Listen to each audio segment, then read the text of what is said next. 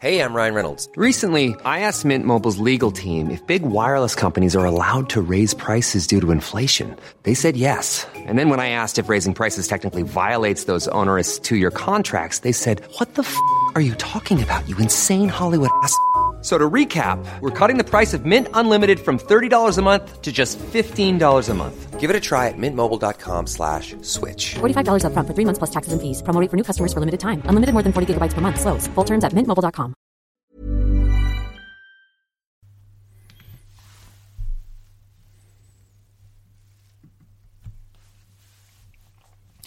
We're just going to get going. We're going to fire into this, right? We've got about 800 rugby games to try and talk about in some level of mild, not depth, but like somewhere akin to that, which we've done on previous games. We're probably not going to have that level here. Should we start with bloody Scotland-Romania? Sure. That was, weirdly, for a game that was such a blowout or so one-sided, I kind of enjoyed it. It was fun, wasn't it? As a piece of Saturday night entertainment.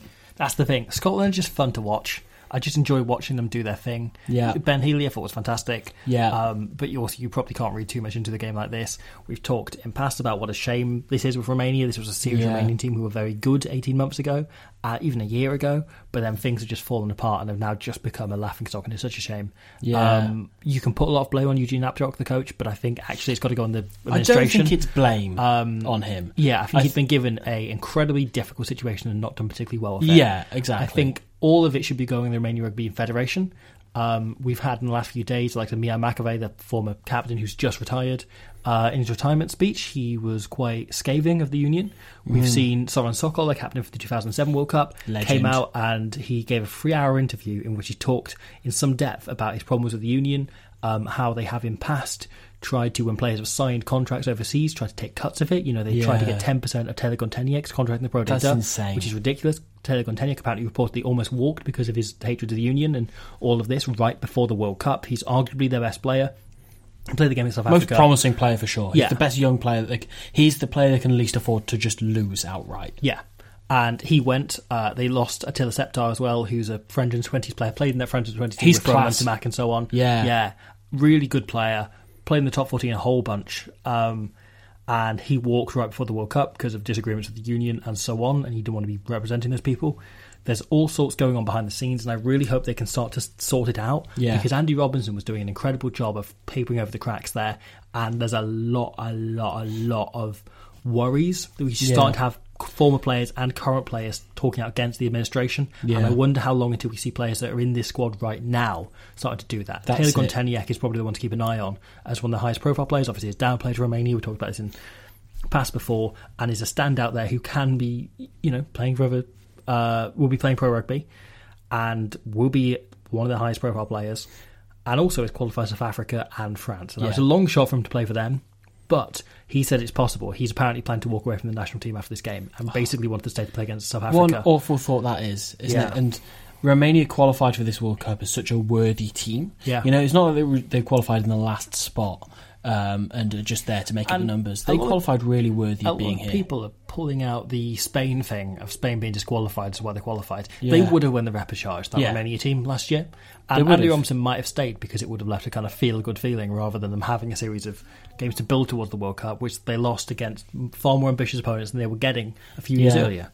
As I say, they qualified as a really worthy team of being here, and I worry they might not leave as such. You know? Obviously, they've got Tonga coming up, and I just hope we have at least a similar game to Namibia, Uruguay that we spoke about before, where we see the best version of them. We see what these players are capable of, even though, as you say, like, I'm not blaming Eugene Apjock remotely for not being up to this standard or not being used to this standard, not being acclimatised to it, because I think that is very much the issue here. And like their discipline has been rubbish. Was very, very poor in the Scotland game. Anyone who had money on them to get 3 or more yellow cards, fair play to you. But yeah, it's really disappointing. Not a great look for Romania generally. Yeah, Scotland on the other hand, a lot of fun, real entertaining game. I changed Darcy Graham. I was going back and forth between him and Narangiti Nase as my triple captain, and I went for Narangiti Nase for reasons I don't understand. Yeah, and that was a hell of a mistake because he was one of the most valuable any player has been at all. Yeah, so he scored just the 4 tries. Just the 4 Darcy tries, Graham. and like 2 assists as well. I think so, and about 1 billion metres. Yeah. He was fantastic. It was billed as a straight shootout between him and Carl Steyn for who gets the wing spot against Ireland. And both brilliant. Like, Carl Steyn had an amazing Six Nations. Like, didn't score a try in this game, but was really, really solid. I think defensively he's outstanding and great in the air, Kyle Steyn. I think he's a really seriously underrated player. But, like, you can't not pick Darcy Graham. And they haven't not picked Darcy Graham off the back of that, because he is just box office. And so I watched this with our mother, who compared him to Dash from The Incredibles, which is an incredible comparison. Spot on. Absolutely spot on. People seem to enjoy that on Twitter the other day. But just so much fun to watch. The tries he scored were just fantastic. You mentioned Ben Healy earlier. I think we should give him a bit of spotlight here, because he kicked the conversion of 13 of Scotland's 14 tries. The other one was kicked by George Horne for no reason, which I loved. I loved him just taking that to sneak that. Yeah, so he's listed as points at the end of his career rather than tries scored for Scotland. You know, fair play to you, George Horne. I'm a big fan of him, and you know, when he came on, he was a lot of fun as well. You knew it wasn't going to exactly slow the pace of the game down. But yeah, Ben Healy, I think, was excellent. I think he had a bit of a shaky first 15 minutes, but like, he sorted it out by kicking really well and then by attacking really well. And he did that, I think, we've praised Teti Teller for, and George Ford and so on. Just that against a very wavering Romanian defence, he knew exactly what shape to call the whole time. And he had no mercy for them with it. And I think if you're trying to get in the team for Finn Russell, or at least get onto the bench, that is exactly what you have to do. And I think he was excellent for that. And look, he wasn't the most challenged by Romania in D, especially in the second half, when literally they were just scoring tries at will. But I think he was brilliant. And just got a lot of fun. The Scottish pack as well, I thought, looked solid, really solid. Great to see Matt Fagerson back playing really well. Yeah, I mean, there's been some heroic things coming out about Matt Fagerson, and we'll see how we go. Yeah, it was good to see him back. Should we move on, but stay in that pool? To South Africa Tonga. Yes. What a weird game this one was. What a weird game I was sort of half paying attention to. It felt like a game that was on in the background, I think, a great deal. Okay. There will be games we'll discuss today that I was half paying attention to. Yeah, like I was watching it, you know, but like... So I ordered the pizza to arrive right at the start of this game. And the pizza arrived right at the start of this game, right before the anthems. Thought I timed it absolutely perfectly. Opened the box, they'd sent me the wrong pizza. Oh, no way. And what did they send you? They sent me a 4-cheese pizza, which was like mostly goat's cheese. Which makes me gag. I am not a fan of goat's cheese at all. So I was sent, this horrible goat's cheese pizza. And I spent a lot of the game like wondering what I do about this. In the end, I managed to get it refunded. I got the credit back on Deliveroo, so I'm not going to complain. So c'est bon. And whether I, ordered another, it was a whole thing. That was taking as much of my attention in the first half as the rugby itself was. So I may not have the most detailed takes, but South Africa, good rugby team.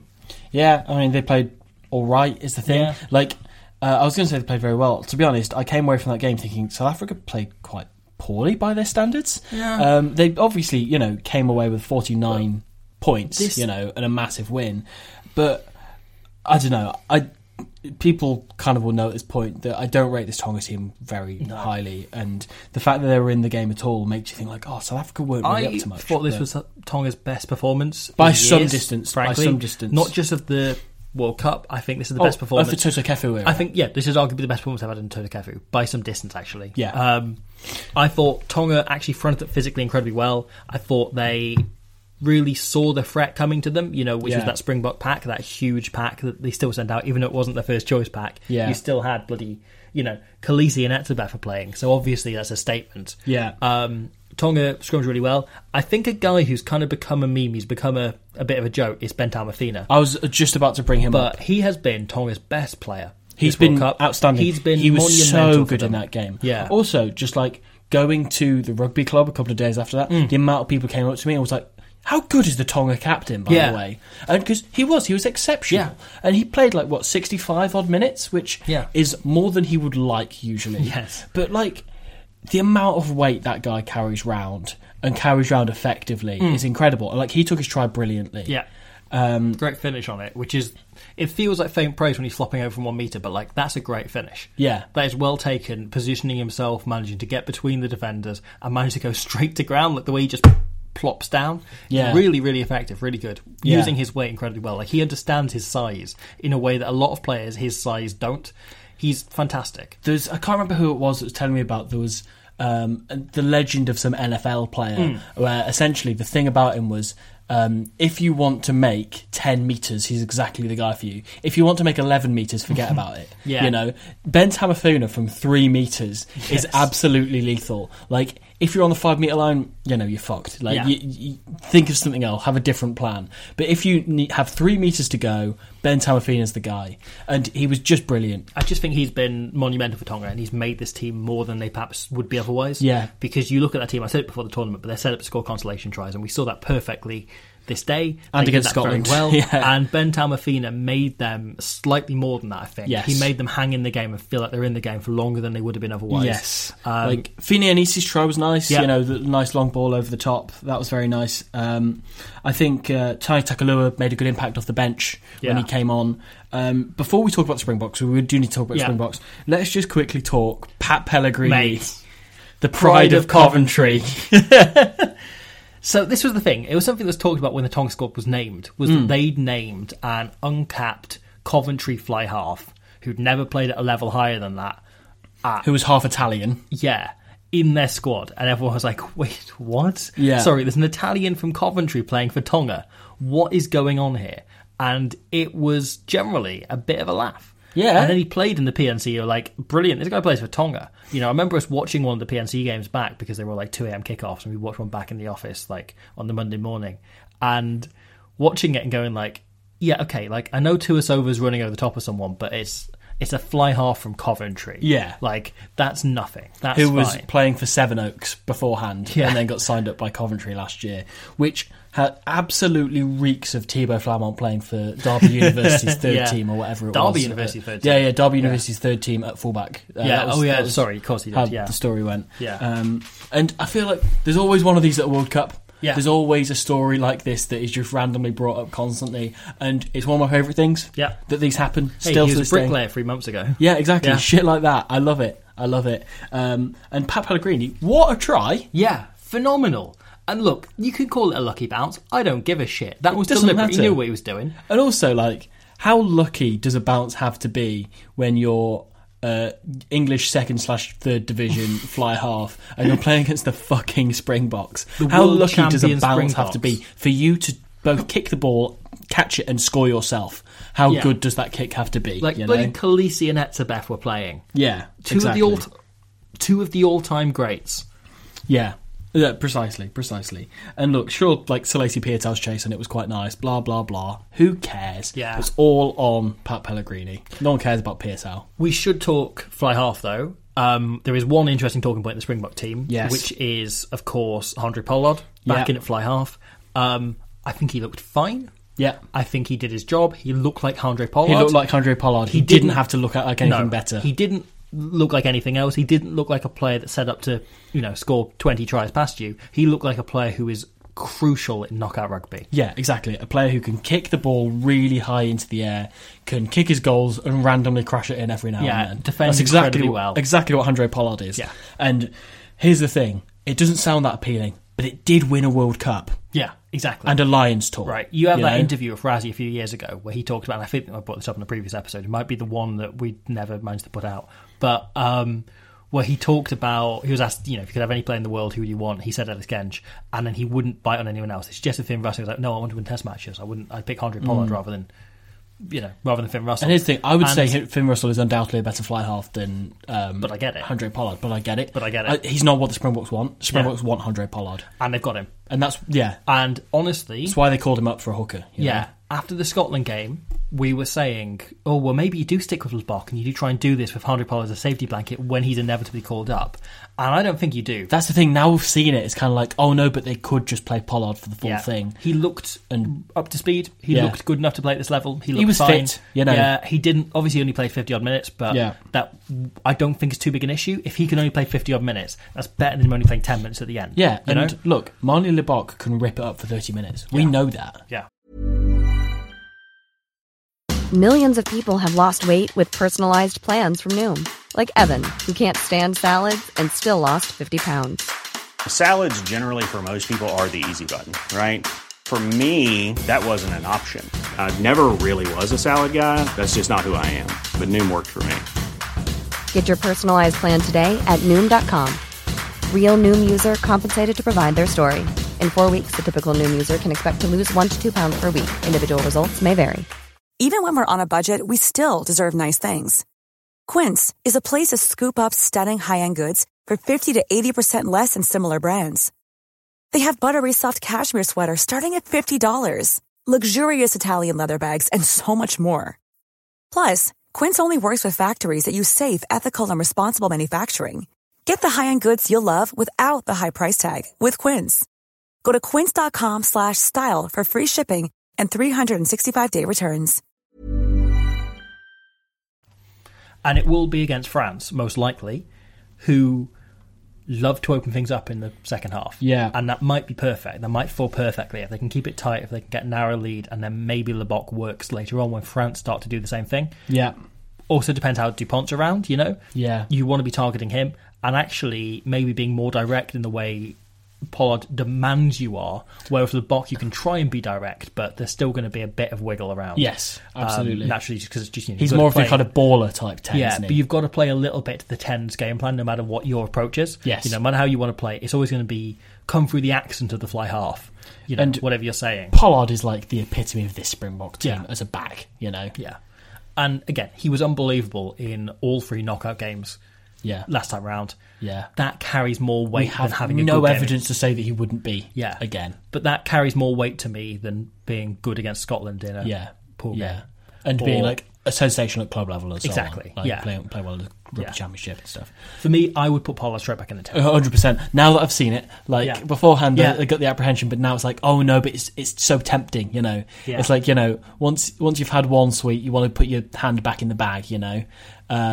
The Kanye Am's the more difficult one, but I would trust whatever decision they go with based on how fit he is and how he looks in training. Yeah. But he's coming in at a really difficult time. He hasn't got time to build himself back Imagine up to if they fitness. start him, that would be scenes. But yeah, starting him probably feels like too big an ask, but him coming off the bench could be a statement. And then maybe starting him in the semis if they win. Like, oh, it's interesting. 2 names I want to quickly talk about as well in the Springbok pack. Oxenchain was outstanding. Scrum time, absolutely ripped up, really put his hand up. And Dion Ferry, who of course bagged. Yeah. Got a try in the second half, I think, but was fantastic. Played both flanker and hooker in the same game.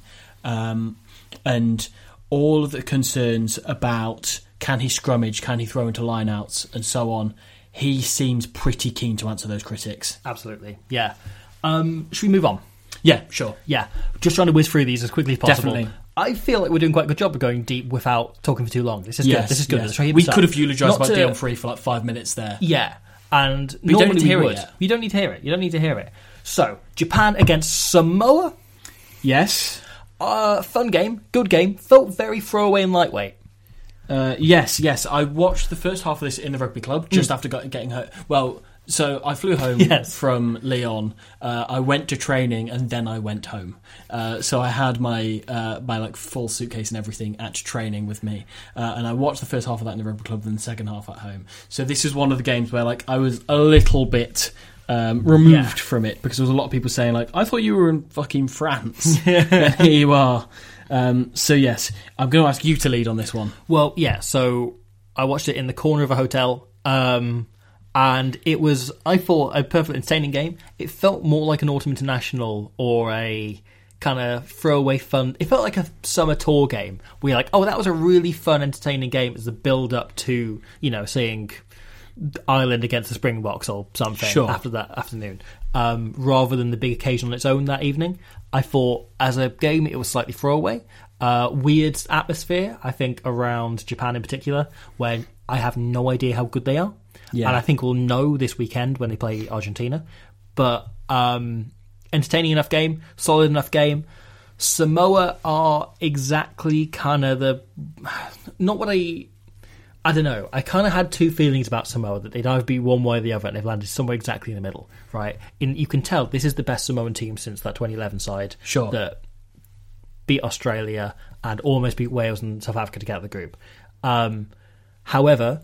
They also still have the spirit of the last 2 Samoa teams in them from previous World Cups, where they are really indisciplined.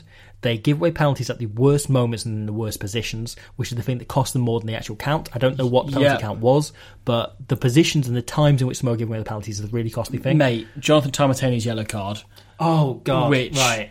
I've cringed a lot at how that guy's played this World Cup. Firstly, when he tried to throw that pass out the back to Ben Lam, I think it was, coming round on the blind side of that scrum, and it went horribly. Ben Lam, who of course also got sent off. And yeah, like Jonathan Tamatene will do like one thing exceptionally well and then back it up with two mistakes, and it's really frustrating. Tweeted that Jonathan Tamatene is what would happen if you tried to teach a normal man in the street, or if you took a normal man in the street and you hypnotised him and told him he was Antoine Dupont. Yeah. Like, he is convinced he's the best player in the world, right? He is, in fact, a 6 out of 10 scrum half. Yeah, right? He's not bad. No, and if he played like a 6 out of 10 scrum half to his limitations and understood who he was, he would be a 7 or potentially even an 8 on a good day scrum half. But instead, he ends up being so much lower because he's convinced he's 1 in a million. Yeah. And his, like, being sure he's more talented than he is, and that sounds horrible, but sometimes you've got to recognise what your skill set is. That's a really important part of being a halfback in particular. It's recognising where your limits are, what your skill set is, and playing to your skill set. He plays the skill set of a completely different player. Not just one better than himself, but like he thinks he's much bigger than he is. He thinks he's much quicker than he is. He's constantly trying to take on players in a way that is never going to work for him. And it's really frustrating to watch because he's a very good player who's just being just hamstringing himself with poor decision making every single time he gets the ball. You texted me saying if Jonathan Tamatene knew he was a 6 out of 10 player, he'd be an 8 out of 10 player. Yeah. Which is absolutely bang on. Like, that is completely my assessment of him. And I just think he is holding... There's him and the discipline. Samoa's penalty count was 12 in the end, which is only 2 more than Japan. But the moments which they're giving them out is so costly. And there's just there's a few things holding this team back from really clicking. And I think in the next few years, Mapasu, I assume, is going to stay on because this is very much his dream job to be coach of the Samoa side. I think we can see them build from here. Yeah. And if they can find a couple of players in key positions, such as scrum half, and I enjoy watching Tamatene, but he's incredibly frustrating when you're wanting the team to be good. Definitely. He's a fun player to watch as a neutral. Oh, mate, pick him in the bar bars. Losing my mind. I'd have him in the bar bars any day of the week. Yeah. Yeah. If I was a Samoa fan, I'd be losing my mind with him. Does he win test matches? Exactly. I'm not sure. Samoa haven't. What I will add on Samoa... it's great that highlight reel Theo McFarland came out to play. Yes. Setting up, I think it was Payet Hour's try in the corner where he made the break and then went in at scrum half and gave the kind of semi-dive pass. I love seeing that guy play, carrying the ball in one hand, really opening up. I think he was brilliant, especially in that first half. And I guess on the flip side of that, we're continually seeing... Michael Leach is just still that good, isn't he? It's not just his return to form. He's still that good. He's got 4 more years in him. Yeah. He does not look like a man who's about to retire at the end of his rope. He still looks quick. He's 34? Yeah. 35 maybe? I know that try was disallowed that he set up for Matsushima, but he looked quick there and looked agile and just... He knows how to attack. He was playing as an edge forward a lot of the time in that game and didn't look like any slouch, which we thought he might have become. But no, he's just a big game player and obviously scored that try himself. Just outstanding. I think the interesting thing about Japan, I sort of mentioned it previously, but is that their style of play has become outdated in trends in the game. Yeah. And no one is running massive long passages anymore. And as such, they also do this thing where they love to just chip away and build a scoreboard slowly. Yeah. And there's a few times in this game where they start to do that. Matsuda was taking shots at goal, and he missed one in this game, his first miss of the tournament. Yeah. He was on 100% up until then. He's still the third most accurate kick in the tournament after Ben Healy, the aforementioned. That is sort of working for them, but I also think there's a level of ambition that we've seen come in the last few years. The X the Chiefs approach that very popularised it, and then Ireland took it really quickly and really took it to an extreme in going for the corner constantly, just keeping... Being extremely close and direct. Yeah. Constantly being in the 22, and eventually the opposition will just fold. Yeah. Something will happen, something will change. And Japan, instead, are in the mode of 4 years ago, where the approach is you take every shot of points you have, rather than looking to apply pressure in the hope that eventually, one of these straws you keep adding to the camel's back will cause things to snap. Here's the thing, that will come back into fashion, what Japan are doing. Yeah. But at the moment, I think you're right, that you do want to go for the corner and wear the opposition down, so they give away twice as many penalties 20 minutes later. So Japan are the team that's second most likely to kick on any given possession after Wales in this tournament. They've kicked really well in this tournament. They've kicked well, and you can see that coming in, right? But that's been Jonathan Joseph's kind of Jonathan Joseph. Yes, that's been the thing he's been enjoying watching. Jamie Joseph, on the other hand, it's been his kind of middle ground, is that they kick very regularly. Yeah. But they still play fundamentally with the same kind of style and approach. And so what they want to do when they look good is they keep the ball in hand for long periods. Yeah. And they just keep hold of it and they keep working and working and working. And it's, a stat I mentioned, I think, on yesterday is that 64% of tries in this tournament so far come off first or second phase. Yeah. And so you become less likely to score the lot more passages you have, which is the opposite of how it was last time. The more passages you went through, the more likely you were to break a defence down. Japan are extremely creative with the way they kick as well. Yeah. That they do go for a lot of shorter range kicks, probably knowing that Matsuda isn't Andre Pollard. Yeah. Doesn't have that size of a boot on him, and knowing that they can manipulate defences more. The thing is, there's a lot of potential to the way that they play that. It's not quite come to life so far, but it's looking very good. Yeah, it's looking really sound. Also, quickly before we move on, I just want to say, nothing says you dominate a game like all three of your back row have scored. Yes, yeah. How great is that for Japan? Yeah, no, that's fantastic. Himeno, God, I love him. Unbelievable. He is maybe my favourite player to watch. From a neutral point of view, he's maybe my favourite player. I just love him so much. Labuschagne, fantastic as well. I'm so glad to see him back. But I think this Japan team probably should have won by more. I think they're in control of the game enough, and yet they let Samoa come back into it to the point where when didn't get a Leilani bonus scores point, at the did end, they? no. So they turned down a chance to go for the bonus point at the end, and they kicked a goal. Yes. And then shortly after, Leilani scores, puts them back within 7, and there's a chance for Japan to pull away with that game, and they didn't take it. I just think the problem isn't that they aren't ruthless; it's that they're not attempting to get in positions where they can use that roof. Yeah, Yeah. Whoever Ruth is, and pick Ruth, but. I get it, because ultimately a bonus point doesn't matter if you win enough games. Exactly. The prioritising 4 points is more important than, because they've got to just beat Argentina now, and they've put it in their own hands. They also had the safety net that Argentina didn't get bonus point against Samoa, so they didn't have to. They knew what they had to do, and all that was come through this game with 4 points, so that they can be in a position where if they beat Argentina, they're through and they'll play likely Wales in the quarterfinals. Yeah, and that is a game they'll go into knowing they can win. Yeah, they know they can put up a serious challenge there. Definitely. So, it's a really, really interesting one, Japan. Still not quite sure how good they are. I think their best game was still that first 60 minutes against England. I think they were good enough to have beaten most teams, but England are just so stubborn, and the way they play is so frustrating for a team that plays like Japan do. Yeah. I think there's a lot of big nations that would have fallen over against that. I worry that their path is coming up against the teams that, whilst Argentina, Wales and England, likely Wales, aren't perhaps the strongest tier 1 nations, they're the teams that are the most frustrating for a team that plays like Japan. Definitely. And I worry that, if they played Scotland, I think there's a chance they could have beaten them again, who are a better team than those, but just playing a more open style and are more willing to kind of give themselves over to the way Japan play. Sure. So it's kind of frustrating, but I'd love to see Japan really put it on against Argentina, which would be great. It's hard to quantify just how good they are at the moment. Yeah. Japan. And it'd be great for them to back up what they did in 2019. Yeah, exactly. In the same way Argentina themselves did. You can't help but cheer for them. Yeah. And hats off to Samoa, because I think they were really, really good in this game. The vibe I get off this Japan, right, is it's very similar to Argentina themselves in 2011. Right, where they'd had the big World Cup the year before in 2007. Yeah. And they'd come through, they'd done incredibly well. They have all to back it up expectations now. Yeah. And it all came down. They did well enough. They had a frustrating game against England that all fell apart. And they should have won. They could have won, but they didn't. Instead, things went against them. And they just gave up and it all fell apart. Yep. And then it all came down to the final game, which was against the team who they were pretty evenly matched with in Scotland for Argentina in 2011. Yeah. Argentina themselves here in 2023. And it all came down to that one game. And I think there's a chance we see an Amorosino moment. I was going to say, and it's going to be Contepomi flying offside, to win the game. I know, obviously, the Ireland-Scotland game is the big one this weekend. Argentina-Japan is the one I'm most excited about. There's two big ones for me. That is the game I'm most excited about this weekend. I think we're in for an absolute cracker. It's a bonus quarterfinal. Yeah. We get the round of 16 game. Yeah. We get the bonus knockout, and I'm so excited for that, because it's a straight shootout, and both teams know that it's knockout rugby. It's come a week early, and I love that. Yeah, I'm really, really excited about that.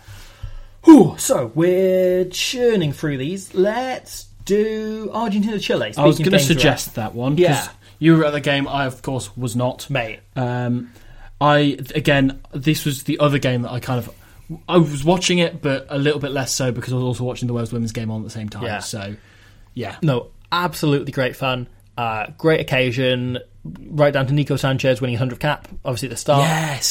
Hell of a servant he's been. Him doing the little, look up to the star for his sister, which is incredibly moving. He obviously passed away right before that game against New Zealand, where he was absolutely phenomenal. Yeah. And he plays his best, I think, when he's emotional. And you saw That showed. him. Yeah. He was really good in this game. This was a match that, on paper, should have just been a routine win for Argentina, right? And Chile were obviously going to be dead up for it at all times, but Sanchez was just a cut above. He was at his absolute best. And again, showed why Argentina need to bloody fly half. Yeah. Here's the thing. I obviously was cheering for Chile in this game. I obviously wanted Chile to win because I love the underdog and I love Chile generally. Yeah. But I could definitely excuse Nico Sanchez, age 51, running in a try, which was like Rodrigo Fernandez-esque with the dummy and everything, which was brilliant. It was a great way to open the try scoring. And not only that, but also Agustin Creevy getting a try, where he drove over. That was fantastic. Creevy also, I just think generally played really well in this game in a way that I didn't realise he could anymore. Against, he first played Chile in 2005. That's mad. It's been that long. He's gone so long that he's won 100 caps and come around to see them qualify for a World Cup. Yeah. It's been mad. Though I thought Argentina were a lot of fun. They overcame some of the periods where they were really frustrated well, and they look solid. If they pick Sanchez, I would fancy them to beat Japan. If they don't, I think it's a real opening for Japan. I think... I don't know if Michael Cheika... No. I think Michael Cheika does know what he wants from this team, and I don't know if that's what's best for this team. Sure. And I don't know if some of the players are starting to question whether Michael Cheika is a bit stubborn in the same way Australia's players did in 2019. Yeah, which it's an inevitability with all Michael Cheika teams that happens, that there's only so many bullets he can fire, and you do start to wonder if that has started to become the case. Yeah. But they pulled through this. They were exceptional. They were a lot of fun in the process. Luckily, people will know by the time this comes out whether Sanchez is starting in that game. Rodriguez Igoro, very good on the wing as well. He's a lot of fun, isn't he? He's, again, they've been producing the likes of, Delgui recently and Mateo Carreras and so on, who are really, really fun wingers. And Igoro similarly came through a sevens background, similarly to Delgui, and has just lit it up. I just think he's been really, really good. Got great feet, can really finish, runs great support lines. I've got a lot of time for Igoro. Yeah, and squeezed into this squad after playing for Argentina 15, where he scored a try against Chile for Argentina 15, their second 15, earlier this year. Squeezed through playing really well into the squad, and really has taken his chance, I think. Was really, really good here.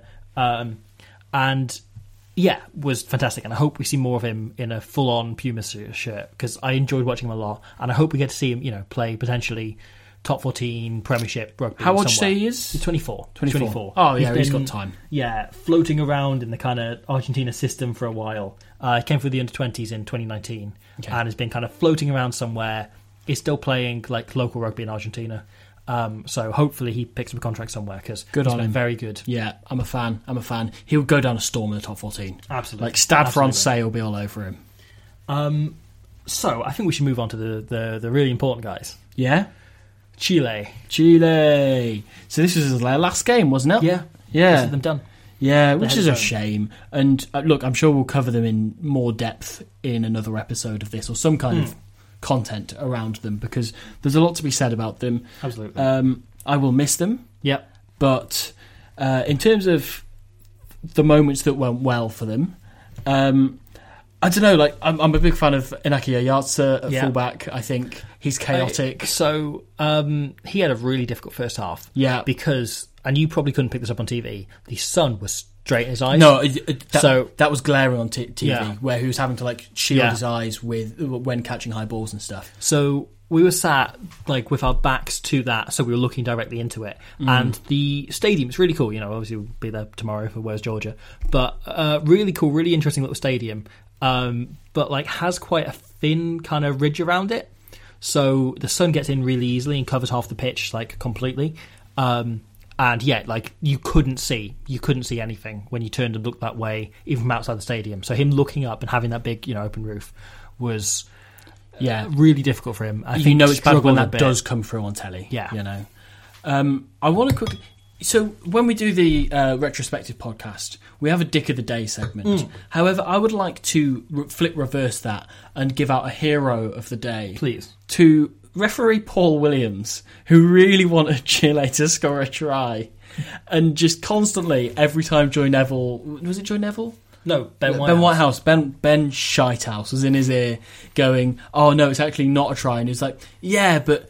Are you sure about that, Ben? Remember what we were talking about earlier? And then Ben Whitehouse would go, no, I don't remember what we were talking about earlier. It's not a try. He clearly knocks it on. And then he would go, no. But the Bome try being disallowed was the biggest load of bullshit in the world. I don't give a shit if it's the correct decision. Yeah. It's morally wrong. It's morally wrong. It just opposes good vibes. Yeah.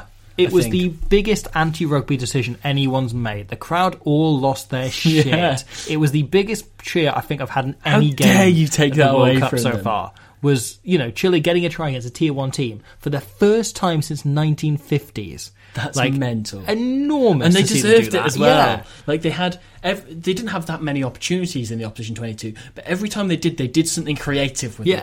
And they clearly had the ambition to go for those, and it was great. And I'm so glad that they eventually did score. Yeah, through Thomas Ducillant, who I've just pronounced in a French accent. Yeah. For some reason, but it was just incredible scenes when they were like, "You're not going to disallow it this time, are you?" And then Paul Williams was like, "No, I don't have a TMO," having cut his earpiece open. Oh, I mean, no, you were terrified he was going to do it again, especially after it happened with them against England, happened with Namibia, against France. The amount of Tier 2 tries have just been chalked off by bullshit TMOs when they won't step in for the other tries, being similarly forward passes. Really, really annoying. Really, really frustrating and ruins games as spectacle. It's just utter bullshit. And Ben Whitehouse, Dick of the Day. Yeah. Easy Dick of the Day. Coward. But, I mean, look... we don't want to talk about refereeing, and we will not talk about refereeing, except in this case because it's funny when the score's 59-8. For that to be the one time that you talk about it, because Chile was robbed. Yep. I think we saw a lot of that Chile team running quite low on the ground.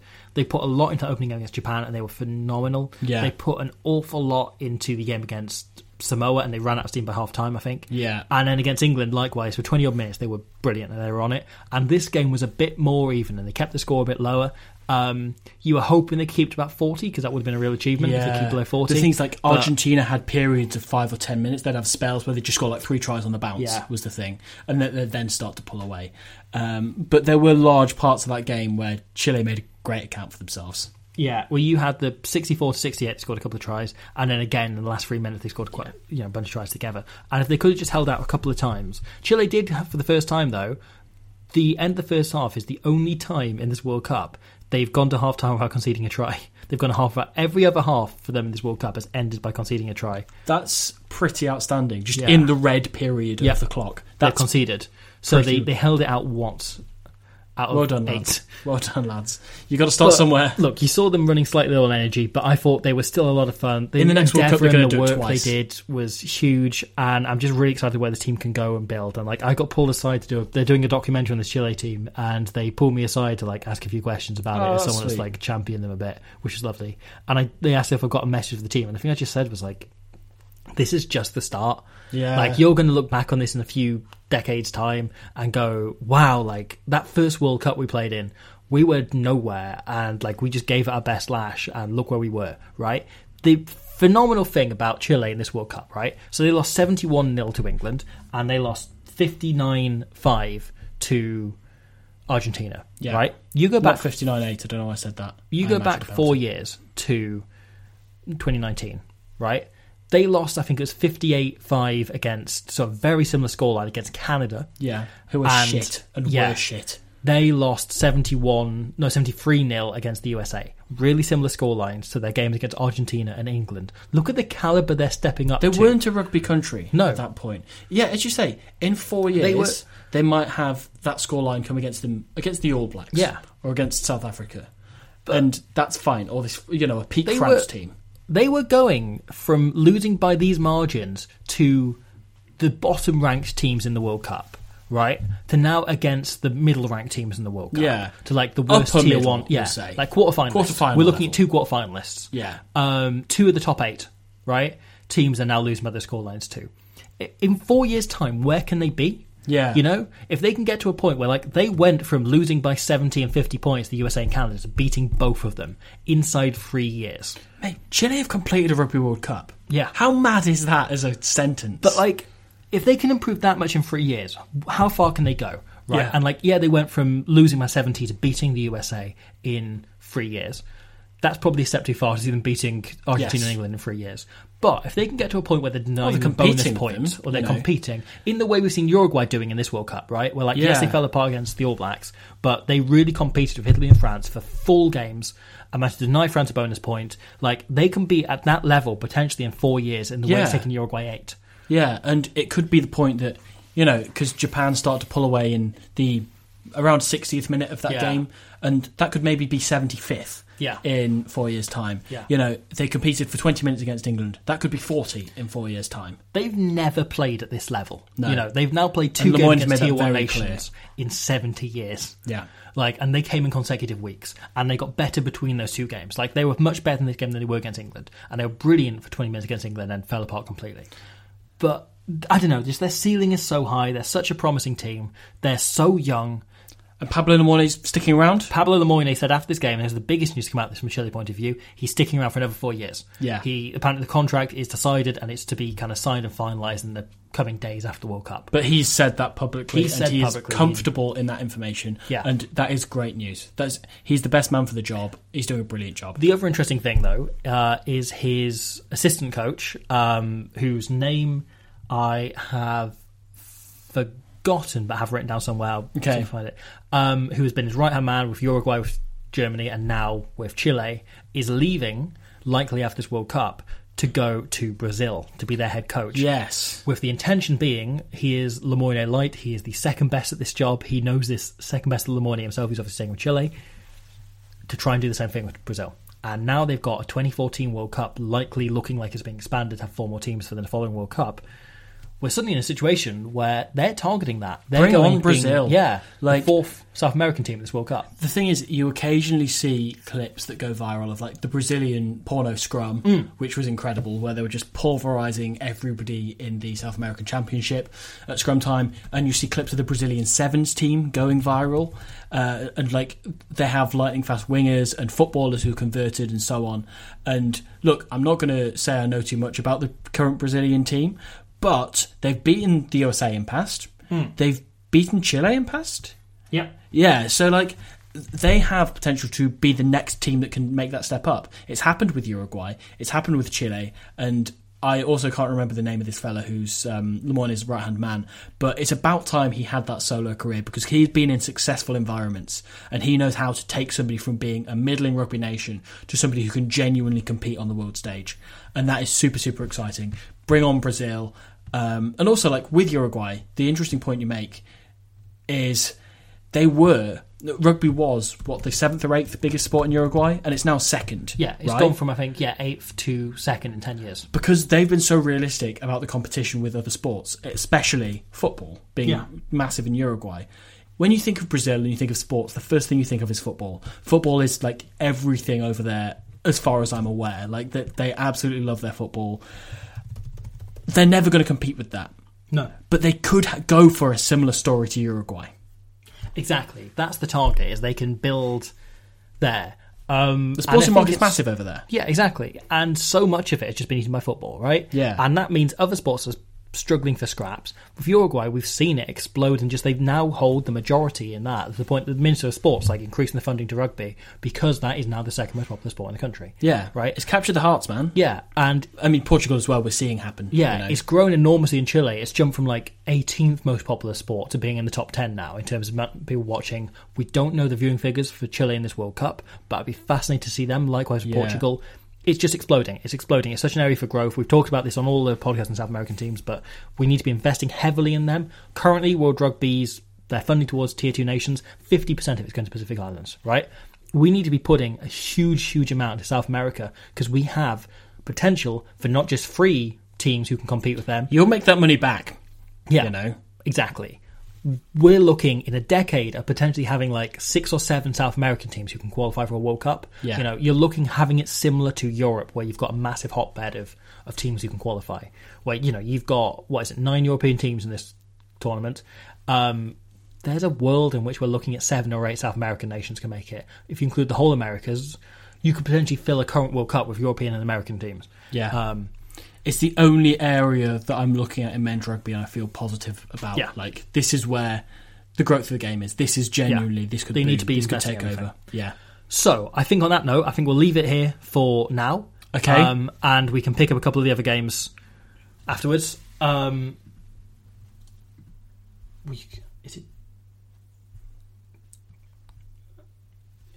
Yeah, so we'll come back to New Zealand, Italy, Fiji, Georgia. I think games where there's a lot to talk about. I think we'll do that in a shorter one afterwards. We'll cover them. We've whizzed through a bunch of the games just there. I hope you enjoyed that. I hope you had a lovely time. And there's plenty more rugby to come. We're just trying to keep catching up on all of these games and covering them all. So if you have had a nice time, then please continue having a nice time. And otherwise, we'll see you soon for... Is it rugby we're talking about? I think it's rugby. I think it's rugby. Rugby.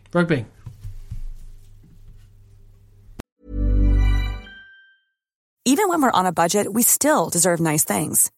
Quince is a place to scoop up stunning high-end goods for 50 to 80% less than similar brands.